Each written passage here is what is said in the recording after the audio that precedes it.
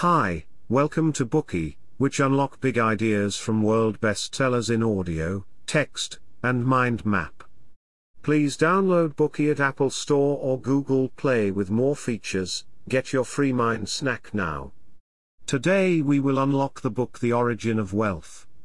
The book attempts to answer one of the most important and oldest questions in economics: what is wealth? How is it created, and how does it grow? Let's hear a story first. On a field trip to a remote village in Kenya, Eric Beinhocker, the author of this book, came across a Maasai elder. The elder brought Beinhocker home and asked him about his financial strength. "How many cattle do you own?" asked the elder. "None," Beinhocker replied. The old man looked regretful and confused. He felt sorry for the guest's poverty and wondered how such a poor man could afford to travel so far and have an expensive-looking camera. Later, when talking about his family, Beinhocker casually mentioned that one of his uncles once owned a herd of cattle. At that moment, the old man no longer looked confused.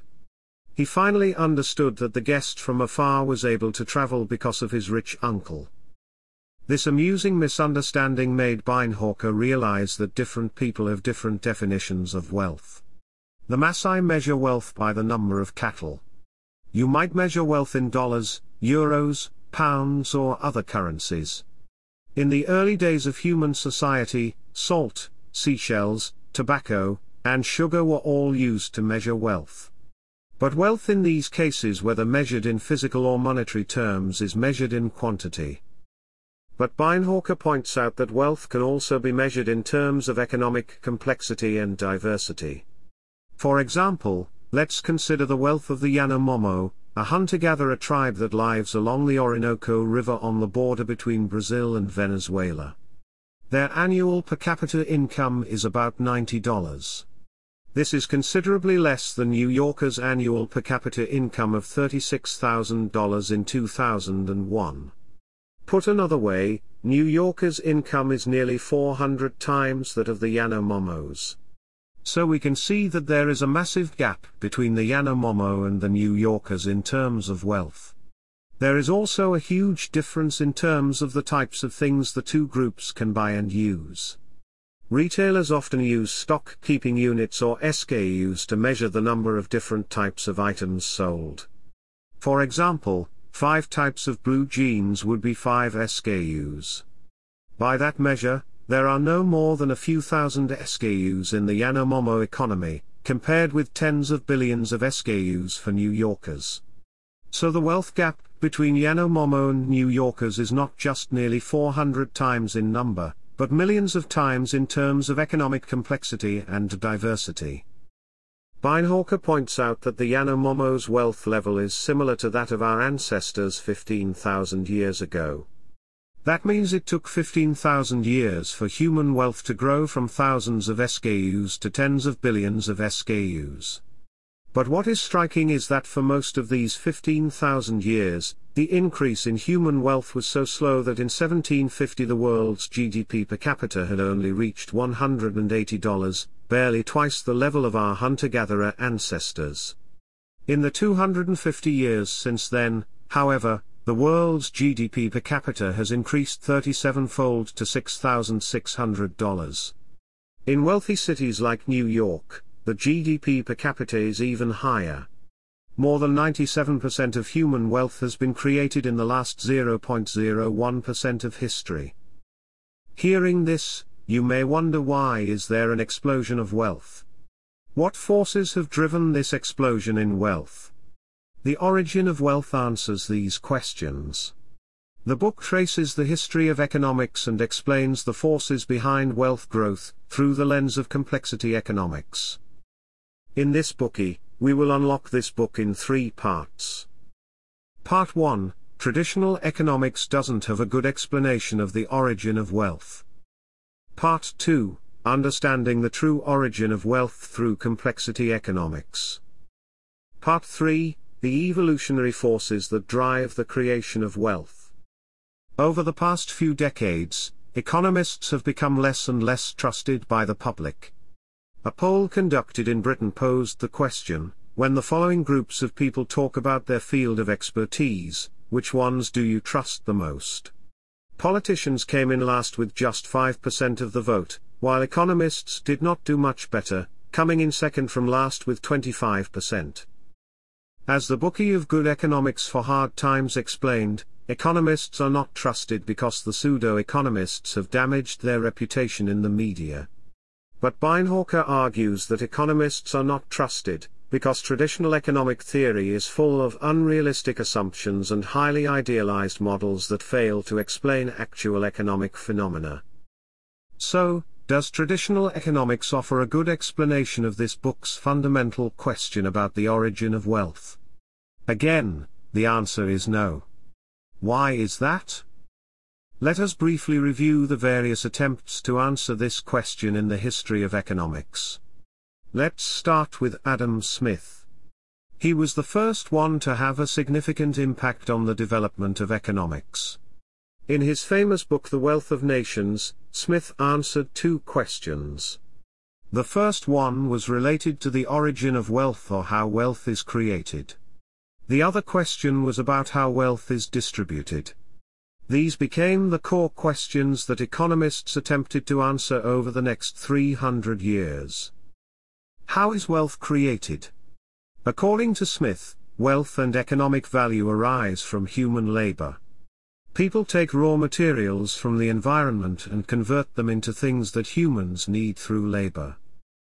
Smith also believed that the secret of growing wealth is to improve labor productivity. The more bowls a potter could make in an hour, the richer he became. The improvement of labor productivity depends on the division of labor and the consequential labor specialization. Smith found that in a pin factory, if there was no division of labor, each person could produce only 20 pins per day, but if there was a division of labor, each person could produce 4,800 pins per day. This is how labor division could help improve productivity. However, for a long time after Smith, economists ignored the creation of wealth and only focused on the distribution of wealth. They assumed that all kinds of goods already existed and then studied how to allocate limited resources.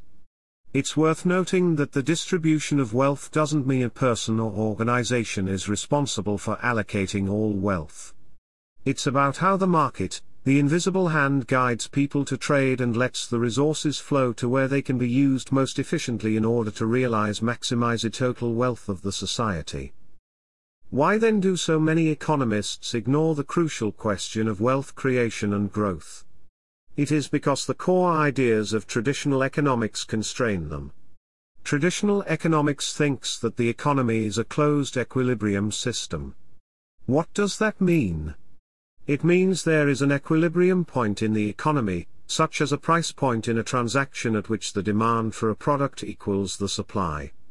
When supply and demand reach equilibrium, the market clears, and there is neither a shortage nor a surplus of products.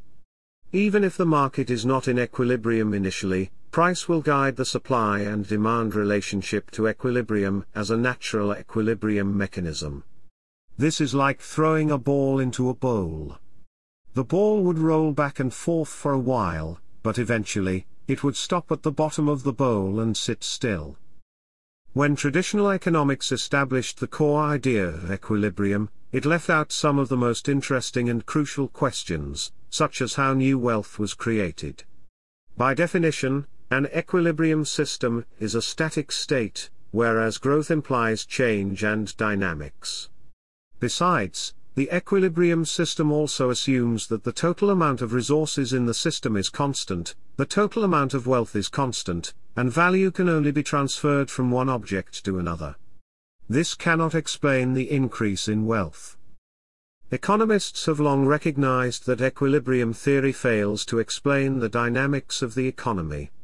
To bridge the gap between theory and reality, traditional economics has introduced exogenous variables, which are factors outside the system that can disrupt the system's equilibrium to explain growth and dynamic change. Typical examples of exogenous variables include changes in consumer tastes, technological innovations, government actions, and the weather. They allow economists to attribute cyclical economic fluctuations to mysterious external forces and stock market crashes to poor consumer confidence or the impact of breaking news. These are the traditional economic views of the origin of wealth. But is the economy really a closed equilibrium system? Is this a good explanation of the origin of wealth? The equilibrium model was developed by the 19th century economist Leon Walras. Equilibrium is a concept he borrowed from physics, specifically from the first law of thermodynamics. This law states that energy can neither be created nor destroyed but can only be transformed from one form to another, and equilibrium is the state of conservation of energy. In an economic system, equilibrium refers to a fixed amount of wealth randomly distributed among people with different preferences, who can then trade with each other to reach an economic equilibrium. After Walras, however, the second law of thermodynamics was developed, stating that entropy, a measure of disorder or randomness in a system, is constantly increasing. This has since become the supreme law of nature. Complexity economics argues that the second law is a better model for describing economic systems. You might say that thermodynamics laws are completely unrelated to economic systems, so how can they be discussed together? According to complexity economics, the economic system is not an abstract model but an actual physical system composed of matter, energy, and information, and its operation needs energy support, so it follows the laws of physics just like other things. Confusing as it might seem, entropy as mentioned in the second law of thermodynamics is a daily phenomenon. We can see it happening with mountains eroding, steel rusting, and houses becoming untidy. Under this premise, if the economy is regarded as a closed system, it will go from order to disorder as is stated in the second law. That means it will have less pattern and less structure, and the final equilibrium means the system's death. If you want to fight entropy and establish order, you need to put energy into the system. For example, when you use energy to organize your house, it gets in order. When a colony of ants converts food into energy and then into the labor of building the nest, it establishes order. It takes energy to build order, which means that only open systems with a constant energy input can fight entropy and create more order, structure, and complexity. Therefore, an economic system with increasing complexity cannot be a closed equilibrium system. It must be an open system. So that's part 1.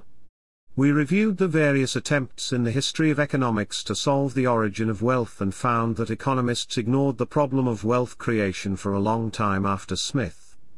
This is because the core idea of traditional economics that the economy is a closed equilibrium system cannot explain wealth growth. Complexity economics overturns the equilibrium theory and argues that economic systems obey the second law of thermodynamics. Under this premise, equilibrium means the death of the system, and the dynamic economic system with complex structure is not a closed equilibrium system, but an open system. Today we are just sharing limited content. To unlock more key insights of world-class bestseller, please download our app. Just search for BOOKEY at Apple Store or Google Play. Get your free mind snack now.